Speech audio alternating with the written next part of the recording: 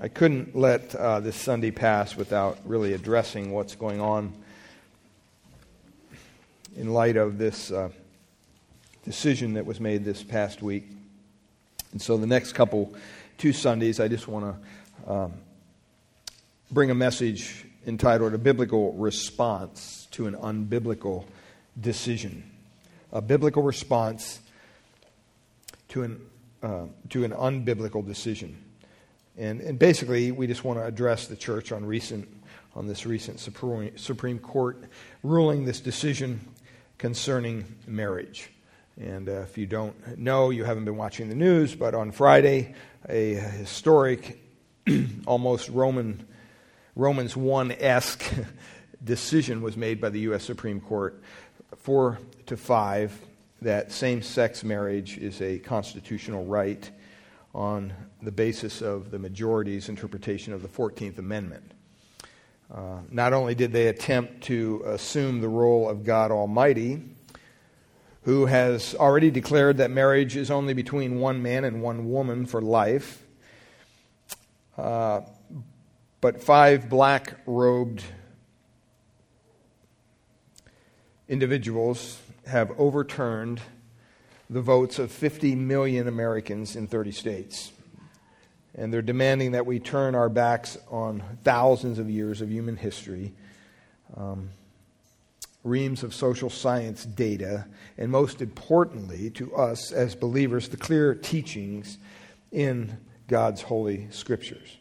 The U.S. Supreme Court ruled 5-4 that the 14th Amendment requires all 50 states to issue marriage licenses for same-sex couples and recognize those marriages performed in other states. Up to that time, it was basically left up to the states. Exactly 2 years after the court's majority took an iron gavel and smashed the federal marriage law, these same 5 black-robed lawyers came back to finish the job, inventing a sweeping right to same-sex marriage that no founding father ever intended.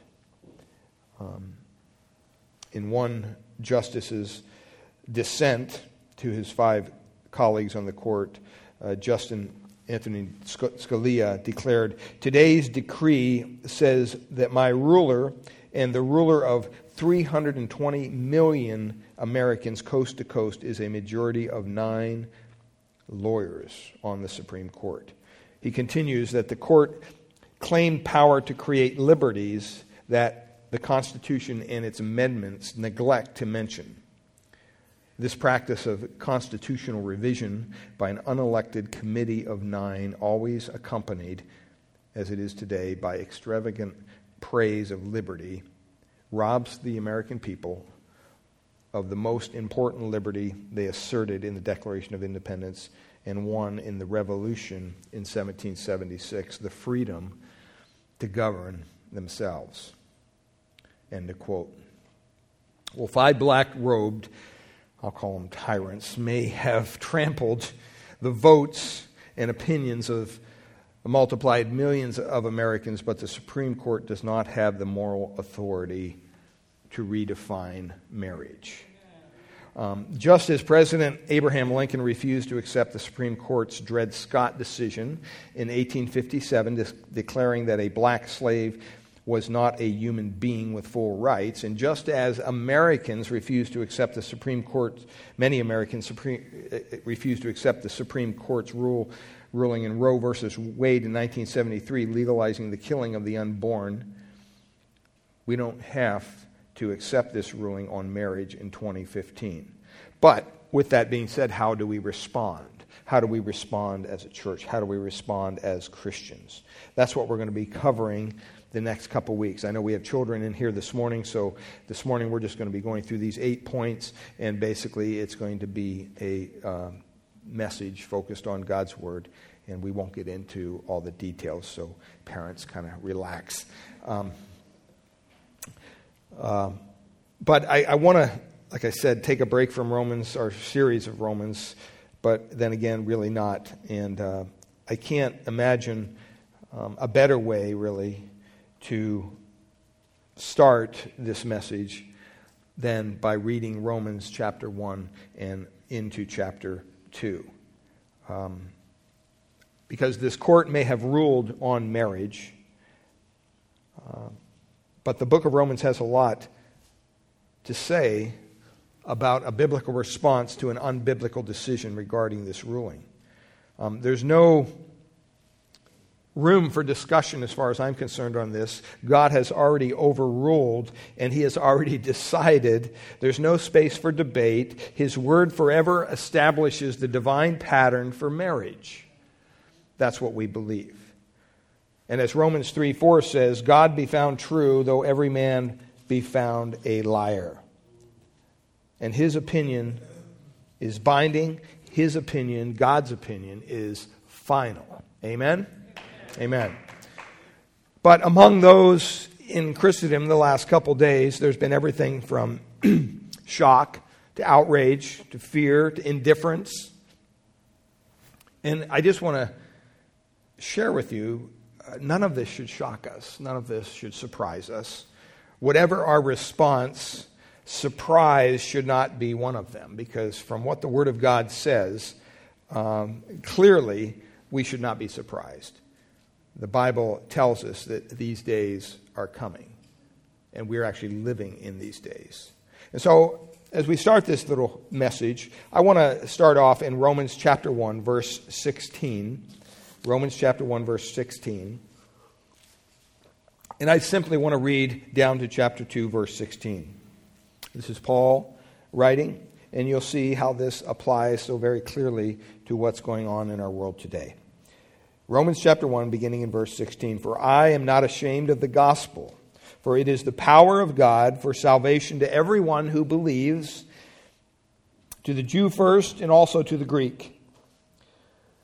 For in it the righteousness of God is revealed from faith for faith. As it is written, the righteous shall live by faith. Verse 18, for the wrath of God is revealed from heaven against all ungodliness and unrighteousness of men, who by their unrighteousness suppress the truth. For what can be known about God is plain to them, because God has shown it to them. For His invisible attributes, namely His eternal power and divine nature, have been clearly perceived ever since the creation of the world in the things that have been made. So they are without excuse. For although they knew God, they did not honor Him as God or give Him thanks, but they became futile in their thinking, and their foolish hearts were darkened. Claiming to be wise, they became fools, and exchanged the glory of the immortal God for images representing mortal man and birds and animals and creeping things. Verse 24, therefore God gave them up in the lust of their hearts to impurity, to the dishonoring of their bodies among themselves, because they exchanged the truth about God for a lie and worshipped and served the creature rather than the Creator, who is blessed forever. Amen. For this reason, God gave them up to dishonorable passions, for their women exchanged natural relations for those that are contrary to nature. And the men likewise gave up natural relations with women and were consumed with passion for one another, men committing shameless acts with men and receiving in themselves the due penalty for their error. And since they did not see fit to acknowledge God, God gave them up to a debased mind to do what ought not to be done. They were filled with all manner of unrighteousness, evil, covetousness, malice. They are full of envy, murder, strife, deceit, maliciousness. They are gossips, slanderers, haters of God, insolent, haughty, boastful, inventors of evil, disobedient to parents, foolish, faithless, heartless, ruthless. Though they know God's decree that those who practice such things deserve to die, they not only do them, but give approval to those who practice them.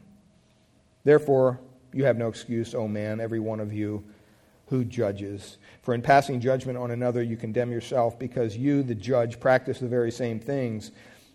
We know that the judgment of God rightly falls on those who practice such things. Do you suppose, O man, you who judge those who practice such things, and yet do them yourself, that you will escape the judgment of God? Or do you presume on the riches of his kindness and forbearance and patience, not knowing that God's kindness is meant to lead you to repentance? But because of your hand and impotent heart, you are storing up wrath for yourself on the day of wrath, when God's judgment, righteous judgment, will be revealed. He will render to each one according to his works. To those who by patience and well-doing seek for glory and honor and immortality, he will give eternal life. But for those who are self-seeking and do not obey the truth, but obey unrighteousness, there will be wrath and fury. There will be tribulation and distress for every human being who does evil, the Jew first and also the Greek. But glory and honor and peace for everyone who does good, the Jew first and also the Greek. For God shows no partiality. For all who have sinned without the law will also perish without the law, and all who have sinned under the law will be judged by the law. For it is not the hearer of the law who are righteous before God, but the doers of the law who will be justified.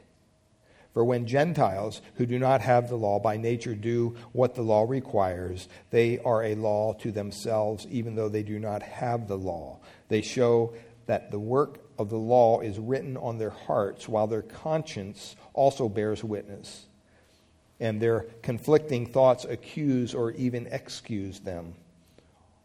On that day, when according to my gospel, God judges the secrets of men by Jesus Christ. I read that because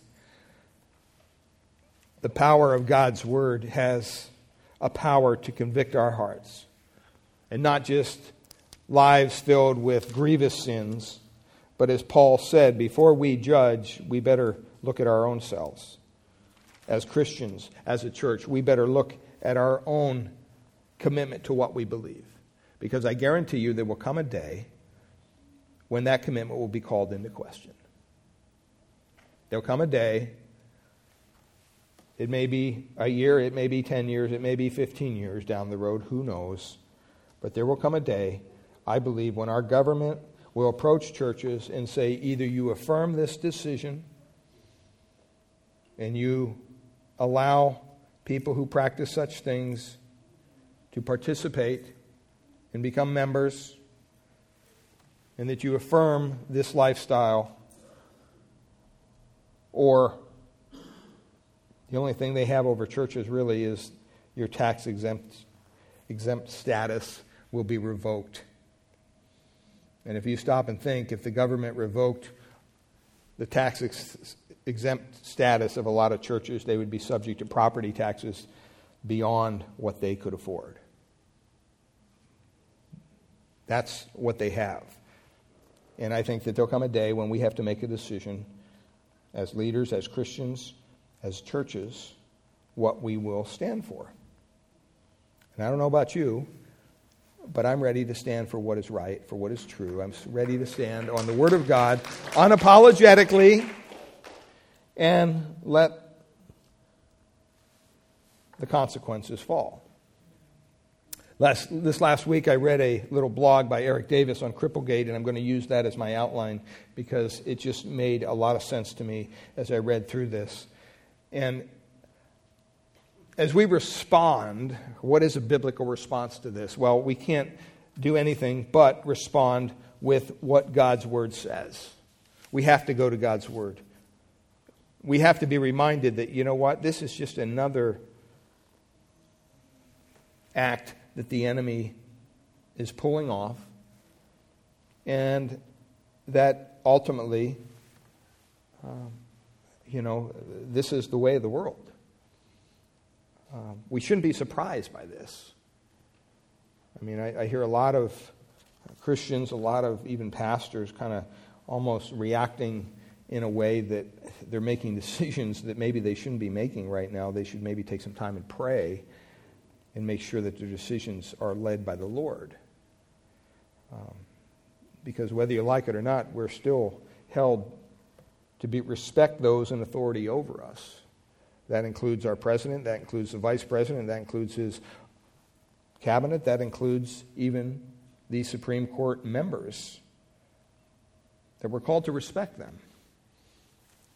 Now, we don't obey man, but rather we obey God. So there's one thing about respecting somebody, but if somebody tells you to do something that's contrary to the Word of God, you have to respectfully say no.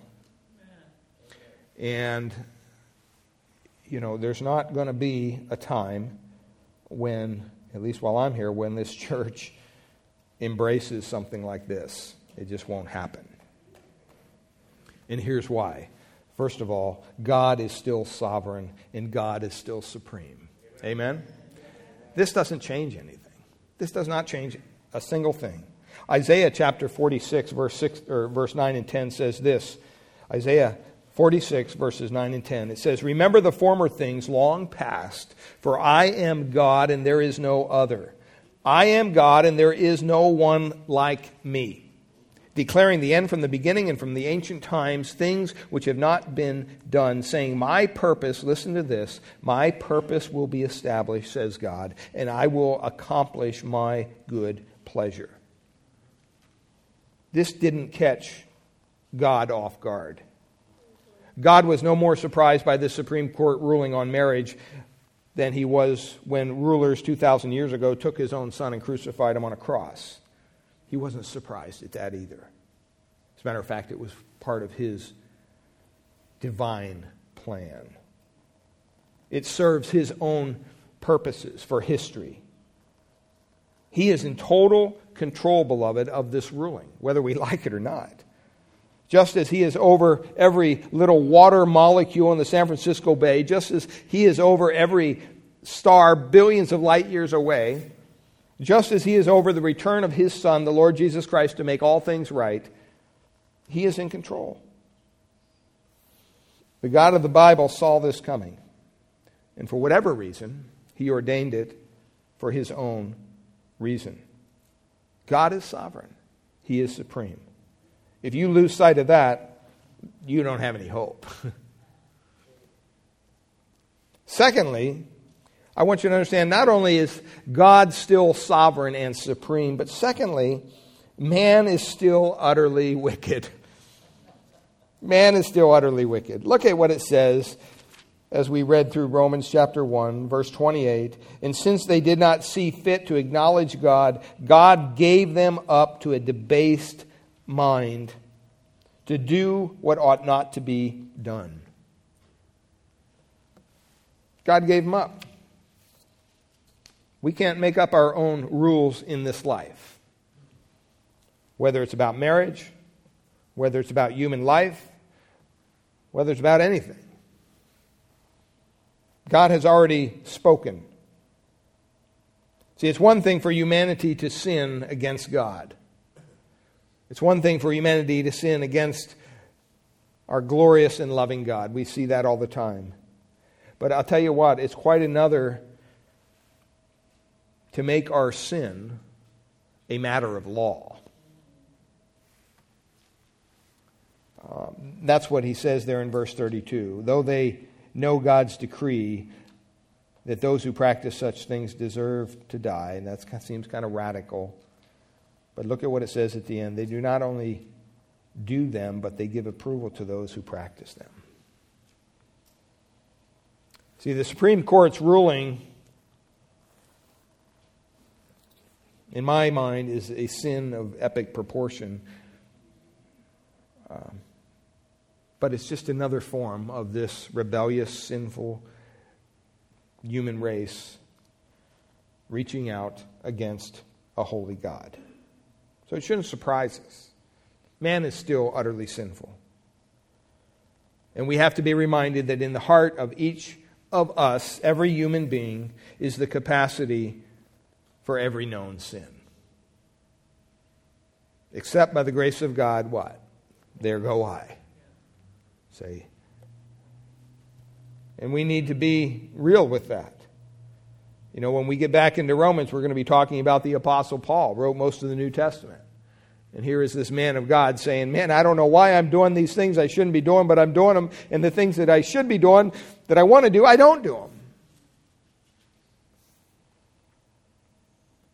There's that tension in our Christian lives. There's sin there. Even though the truth of Romans tells us, and up to this point we know that the old nature's dead, it's buried, it's gone. When God looks at us, He looks at us as a righteous individual, not because of our own righteousness, but because we have the righteousness of Christ placed upon us. We are justified by Christ's work on the cross. He clothes us in His righteousness. We become one with Christ. That's our position before God. But never, never stop to forget that practically, every day we're reminded that we are mere sinners saved by God's grace. That we fall, that we falter, that we fail, that we do things that normally we wouldn't do. We do things that are dishonoring to Christ. We say things that are dishonoring to Christ. We say things that are dishonoring to others. We have anger issues. We have temper issues. We have disobedient issues that run through our veins. And Paul basically, the bottom line says, you know what? You're going to have that until you get rid of your body. If you don't want that anymore, then, you know what? Check out of this body. Because as long as you're in this body of flesh, here in this sinful world, you're going to have to deal with that 3-letter enemy, sin. And you're going to have to deal with it often. But the good news is that in Christ, our sins are forgiven. There's no condemnation for those that are in Christ. Amen? Even though we're utterly wicked and sinful people, that Christ has paid the price for that sin.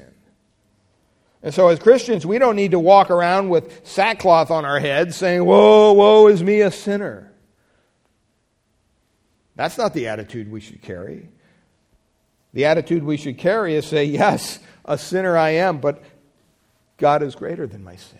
He has forgiven my sin. He has reconciled me back to Him through the work of Christ. And I am truly forgiven. I think one of the major problems that a lot of believers have is they forget who they are in Christ. They forget what the Bible says about them in Christ. And so they become a Christian, and then, boy, they're all going to save the world, and then they realize, wait a minute, I'm still struggling with sin. And so certain sins begin to creep back into their life, and they get discouraged, and they're like, wait a minute, I thought all this was supposed to go away. What happened to the happy, happy plan that Jesus had for me? Somebody somewhere along the line forgot to tell them that, hey, wait a minute, Jesus promises you joy, He promises you peace, He promises you forgiveness, but He also promises you trials and tribulation and suffering and persecution. Gee, they didn't mention that to me when I was praying that little prayer with them out on the street there. They didn't say anything about persecution. They didn't say anything about dealing with sin. Now I actually got to make a decision not to sin. Before I just sinned and it didn't matter. Now in Christ, all of a sudden I have this tension saying, wow, okay, am I gonna give in to this temptation or not? So we need to be reminded that not only the people that hold on to this kind of lifestyle and push it on others are sinners, but you know what? We are sinners as well. And that should cause pause and humiliation on our part to understand Jesus kind of hit this right on the head when He said, you know what? You may not be committing adultery with your neighbor's wife, but if you're looking at a woman with lust, you're committing adultery. What did He do? He took the external action of sin and He internalized it. You can sin in thought. without ever even doing anything. People look at you and think, wow, what a spiritual giant that person is. If they were to be able to see the darkness in your heart at times, they would really begin to pray for you. See, whether we're sorrowing over this decision, or as some are in San Francisco today, celebrating it and lauding it, one thing is sure. We're all from the same pot. We all come from the same stock. We're all filled with sin. We all have a sin issue. Well, the third point here is not only is God still sovereign and still supreme, man is still utterly wicked and sinful. But thirdly, the God of the universe looks with sovereign disdain on the rebellion of nations, kings, and rulers. Look at what it says in Psalm chapter 2, verses 1 and 2. God looks with sovereign disdain and displeasure on the rebellion of nations, kings, and rulers. Psalm 2, verse 1 says this: "Why do the nations rage and the people plot in vain? The kings of the earth set themselves, and the rulers take counsel together against the Lord and against his anointed, saying, let us burst their bonds apart and cast away their cords from us. He who sits in the heavens laughs. The Lord holds them in derision." See, you have to understand that our God is so sovereign, that our God is so holy, beloved, that even the upheaval of the highest human courts solicits an unworried disdain from heaven's throne. He's not worried about this, and neither should we be. And this isn't meant to go out and so you can blast this non-Christian culture we live in angrily. Rather, it's to strike us with sorrow. We should be sorrowful for our unregenerate leaders. We should be sorrowful for those who don't know Christ, who are trying to serve our country through what we call government. It should be a motivation for us to pray for them. 1 Peter chapter 2, verses 1 and 2, 1 to 4 says this. Timothy says, or Paul writes to Timothy and he says this: "First of all then, I urge that supplications, prayers, intercessions, and thanksgiving be made for all people." 1 Timothy chapter 2. "For kings and all who are in high positions, that we may lead a peaceful and quiet life, godly and dignified in every way. This is good, and it is pleasing in the sight of God our Savior, who desires all people to be saved and to come to the knowledge of the truth." Let us never forget that God desires all people to be saved and to come to the knowledge of the truth. He's not talking, it doesn't say God desires all church people to be saved. It doesn't say that. It says all people. We need to be reminded that there's a lost and dying world out there.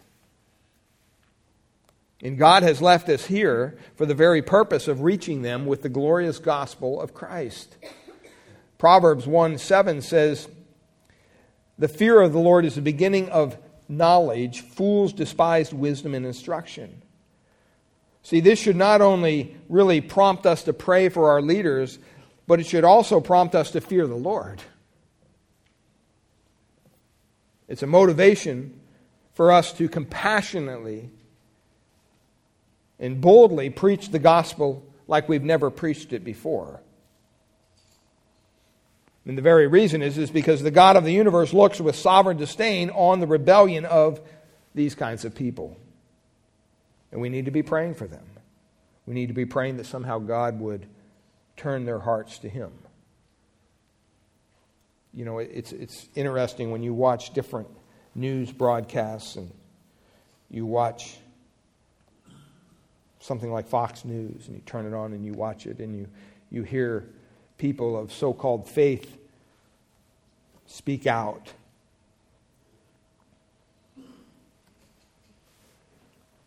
And you wonder where their hearts are at. Because they seem to be moral people. They seem to be, quote, Christian people. But when you really do your homework and you begin to understand what they understand as far as their theology goes, to be frank, they're out to lunch. And yet they have a moral platform. And they're probably good folks as far as the world is concerned. But I wonder how many people like that are going to be surprised on the day of judgment when they're part of an organization or a church that doesn't teach the truth, that embraces error, whether it's the Catholic Church or the Mormon Church or whatever. So we need to be able to preach the gospel and preach it in a way that is bold, powerful, and spirit-filled.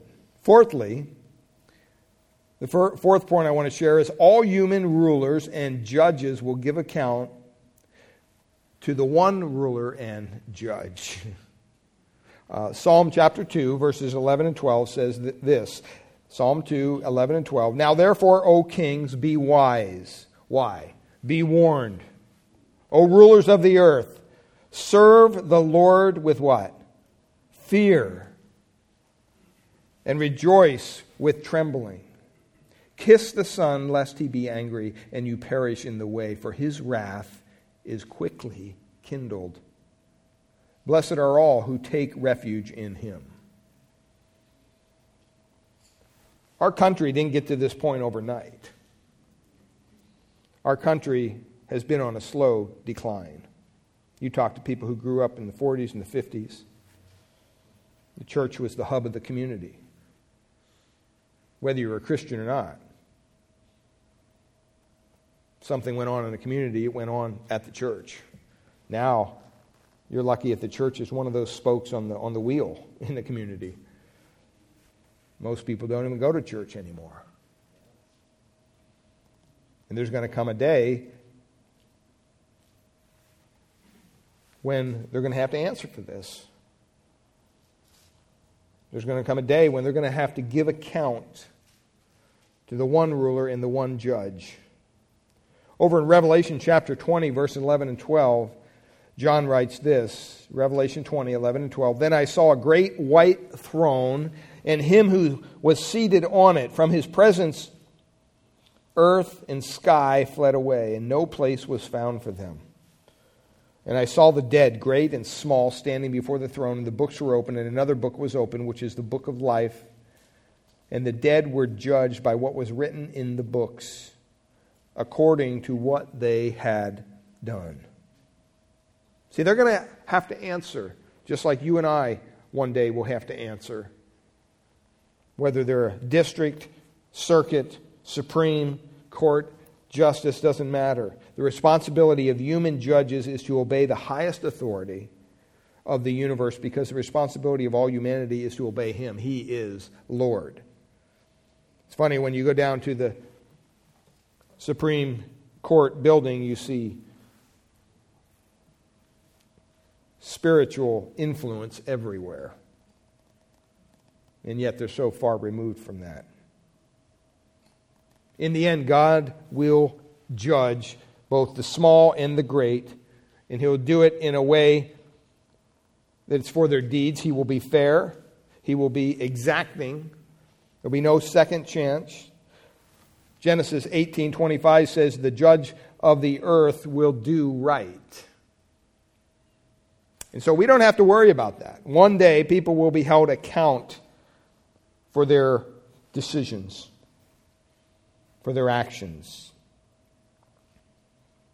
The fifth thing here I want to leave with you this morning is any present celebration of sin today will bring future frustration and judgment. As we speak in San Francisco, there's a giant parade going on. All sorts of weird things there. Things that are not honoring to God. Jeremiah chapter 2, verses 12 and 13 says this, be appalled, O heavens, at this. Be shocked. Be utterly desolate, declares the Lord. For my people have committed two evils. First of all, they have forsaken me, the fountain of living waters, and hewed out cisterns for themselves, broken cisterns that can hold no water.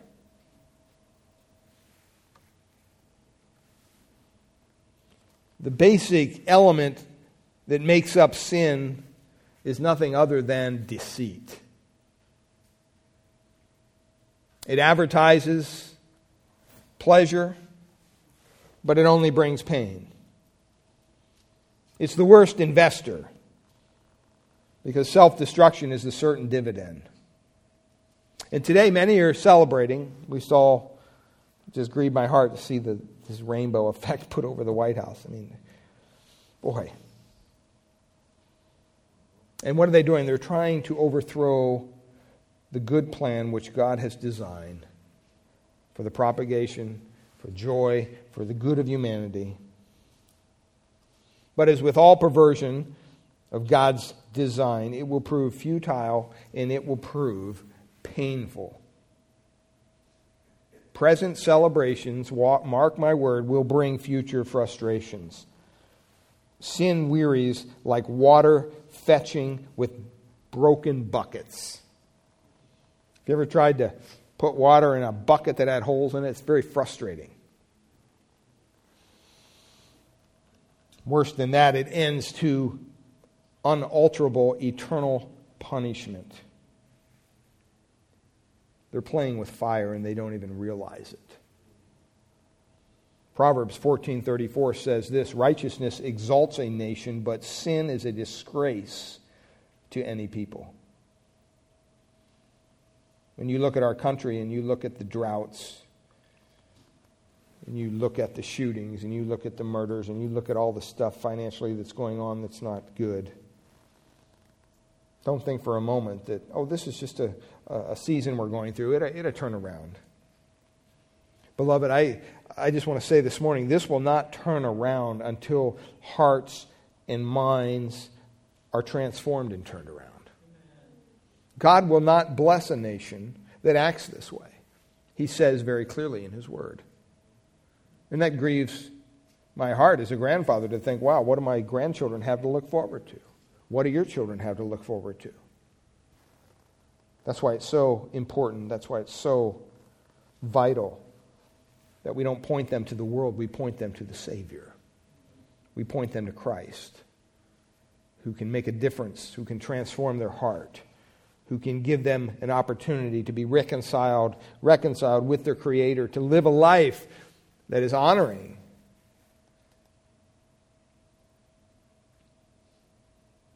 Sixth thing I want to share with you this morning is that Jesus Christ has promised to build and to bless only one institution. Jesus Christ has promised to build and bless only one institution. And I hate to burst your bubble, but it's not America. It's not the United States of America.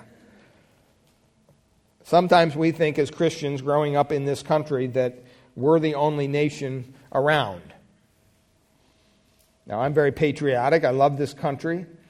I think it's still probably one of the most wonderful places on the earth to live for all the obvious reasons. But Jesus Christ has promised to build and to bless only one institution, and He says that in Matthew 16, verse 18. He says, I will build what? My church. I will build my church, and the gates of hell shall not prevail against it. Now, when you stop and you think about that, you mean He's not interested in having some big revival in America? No, He's interested in building His church.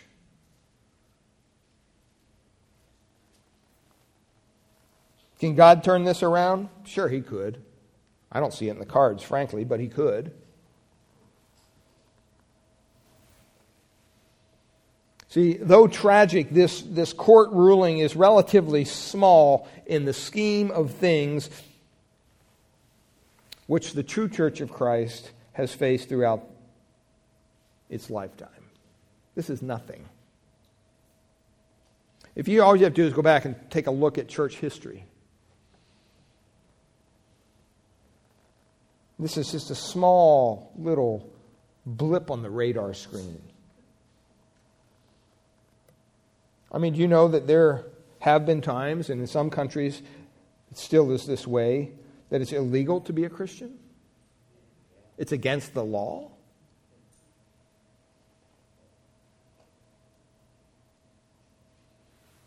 God's people have been thrown to abused, starving wild beasts as punishment as they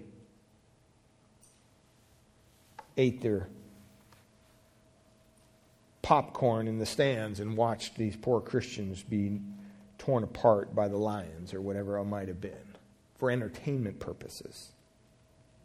Don't forget, Nero wrapped Christians in pitch, and he would burn them as human candles during parties.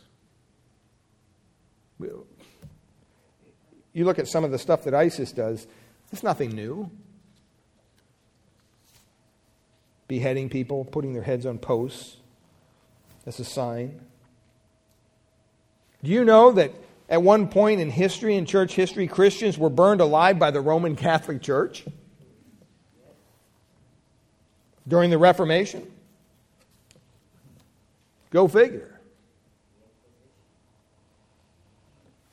In many countries today, Christians are denied basic human rights. They're tortured, they're mocked, they're unjustly imprisoned. They're executed for their faith. You think of Pastor Saeed Abedini, dear brother, in prison. And you see our government doing little, if not anything, to help him in any way. Why? Because, well, it's not a big deal.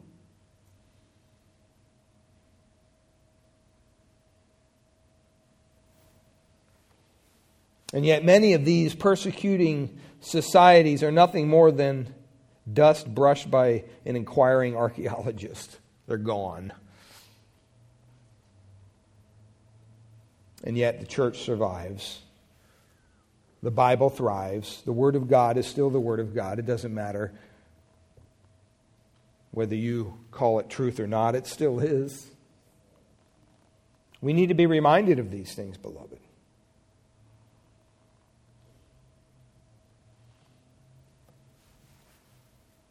Jesus Christ has promised to build and bless only one institution. That is the Church of Jesus Christ. You can leave off the Latter-day Saints part because he's not blessing that.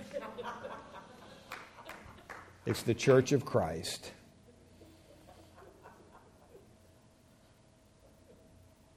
And you know what? As a believer, you're part of that. You're on a winning team. You're on a team that says, you know what? The gates of hell will not prevail against you. I don't know about you, but that should encourage you. Can you imagine if you knew for sure that your company was just going to thrive and thrive and thrive and never hit a lull, never anything? I mean, wouldn't that motivate you to work harder? Sure it would. What if you knew in 6 months your company wouldn't even be around? If they would declare bankruptcy and be gone? Boy, you'd be worrying yourself sick. You'd go to work saying, I'm just putting in my time. See, a lot of Christians look at this present situation in the world, and I think that's, rather than being motivated by things like this, they just throw their hands up and go, well, whatever. No, we should be motivated. We should be driven to our knees. We should be praying. We should be preaching. We should be doing everything we can to get the glorious gospel out there into the ears of those who've yet to hear it.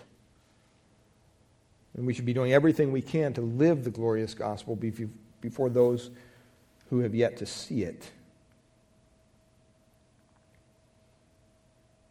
The church survives.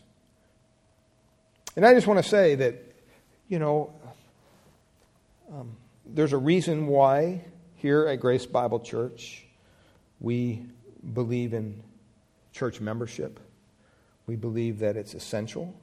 We believe that if you're a believer and you want to become a member of this church, we know you're a member of the Church of Christ, the universal church, but we believe local churches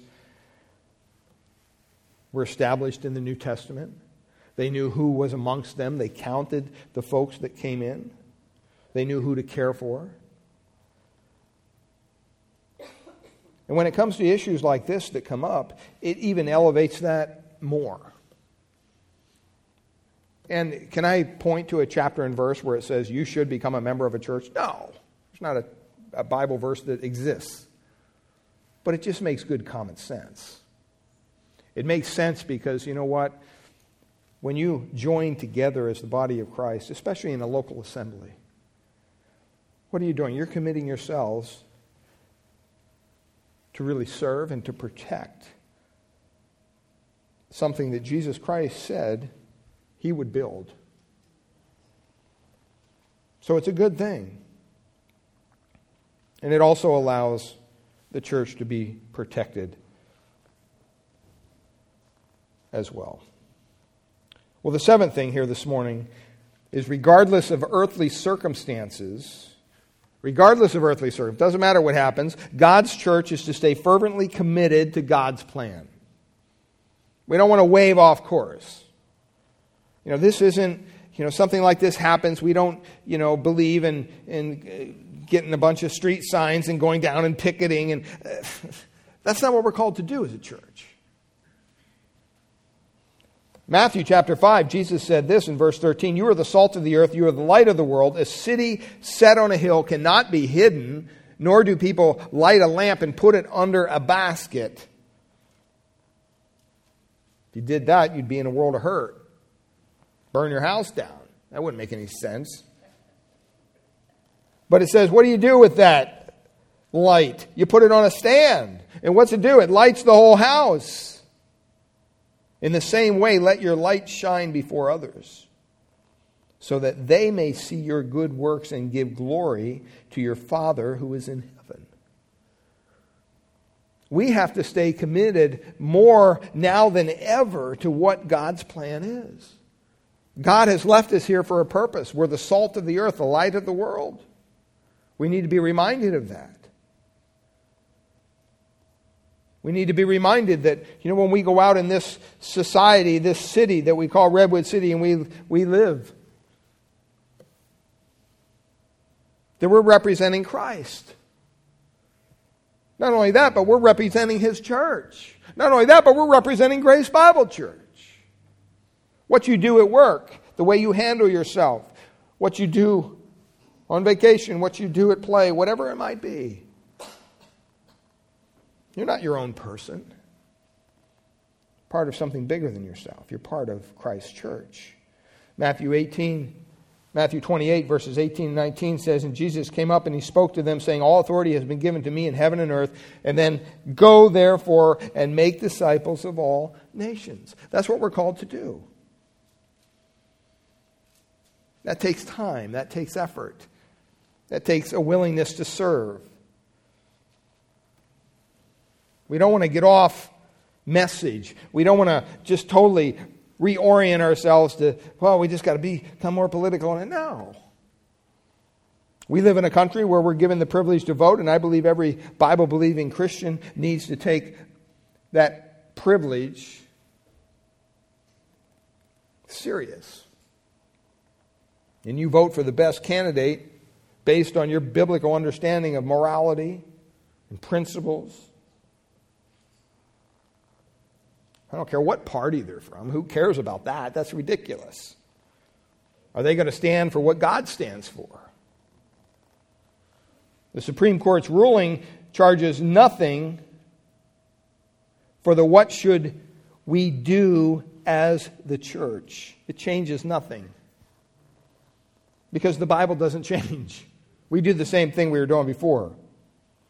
As a matter of fact, in this dark hour, we have a wonderful opportunity to do what we're always supposed to do. We're supposed to shine, and we're supposed to speak the truth in love. We're to humbly, lovingly, and intentionally avoid the bunker mentality. Man, just get everything, head for the hills. No, that's not what Christ told us to do. We're called to be in the world with the hope and prayer that God rescues some. And maybe He'll use us to do it. Today's headline is merely a reminder. It's a nudge to us as the church. That outside these four walls, there's a lost and dying world. And the last time I checked, the only answer to that is Christ. We're still called to love our neighbor. We're still called to unashamedly speak the truth that Christ was crucified in the place of sinners. and that, you know what, this earth is not heaven. We're just passing through. 1 Corinthians 13:6, Paul writes this, love does not rejoice in unrighteousness, but rejoices with the truth. We're on the right side, and we need to express that. We don't need to do it in anger. We don't need to do it worrisome. We need to do it in joy. It says it rejoices in the truth. The last thing I want to share with you this morning is that through faith in Jesus Christ, even God's enemies can become His children. And this is essential. You have to believe this if you're a Christian. Romans 5:8 says, God shows His love for us in that while we were yet sinners, what? Christ died for us. See, we got to get out of the self-righteous mentality. Oh, those bad people outside the church, no, we stay away from them. No, we're called to go out and to reach them with the glorious message of Christ, that their hearts would be transformed by His power, by His Spirit. Acts 17:30 says this, God is now declaring to men that all people everywhere should repent. See, there's still an opportunity. Even though things look awry, God is saying, hey, there's still an opportunity to tap into my grace. I'll still accept that sinner that comes to me saying, whoa, be merciful to me, a sinner. I need salvation. I need a Savior. It's my only way out. See, the hope of humanity is not, and it never has been, in an earthly king, in a court, or in some judge. The only hope we have is in the saving power of our Lord Jesus Christ. See, even if our nations represented the most respectable moral standards, it would still be insufficient. Do you understand that? They could outlaw abortion, they could outlaw same-sex marriage, they could bring prayer back into school. That's not going to change anything. It would still be insufficient. That's not going to save anybody. Because the greatest human need is not to pray in a school or to protect the unborn or even to protect the sanctity of marriage. That's not the greatest human need. Last time I checked, every human being enters the world as a natural, fist-shaking enemy of God. How dare you?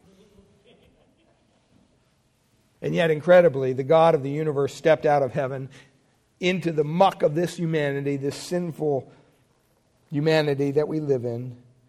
He came down as a mere human being. He lived righteously, the Bible tells us, in complete obedience to God for 30 plus years. Then at the cross, He held Himself accountable for our sin. He took upon Himself the sin of all those who would ever put their faith, their trust in Him. He endured the righteous anger of His own Father, God, the Father, which we deserved as sinners. Christ was treated, He was treated as God's supreme enemy, so that we might be treated as His beloved children for all eternity.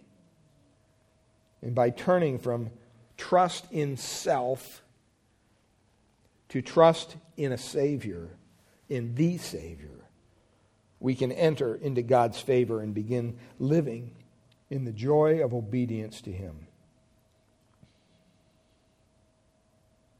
So they ruled on marriage.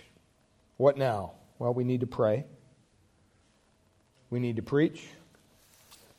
And we need to persevere. And we need to do all that in the power of the Holy Spirit that God has given to us. Father, we thank You for the word today. We pray, Lord, that You would move our hearts to pray for our country. Pray for those who are leading us down this road. Pray for our president and vice president. Pray that somehow You would penetrate their heart with the glorious gospel of Christ and cause them to repent and turn from themselves and turn to You. We pray for our local county and city leaders. They all seem to be jumping on the same bandwagon. Well, we pray for that one who might stand up and say, this is wrong. Pray that you'd give him courage. And that courage might be a light in all the darkness around them, and that others might take notice, and somehow that your word would penetrate their hearts as well. Father, you're perfectly capable of turning this whole thing around even now as we're sitting here. Whether that's your plan or not, we don't know. But Lord, we're so thankful that our trust is not in what some human court thinks of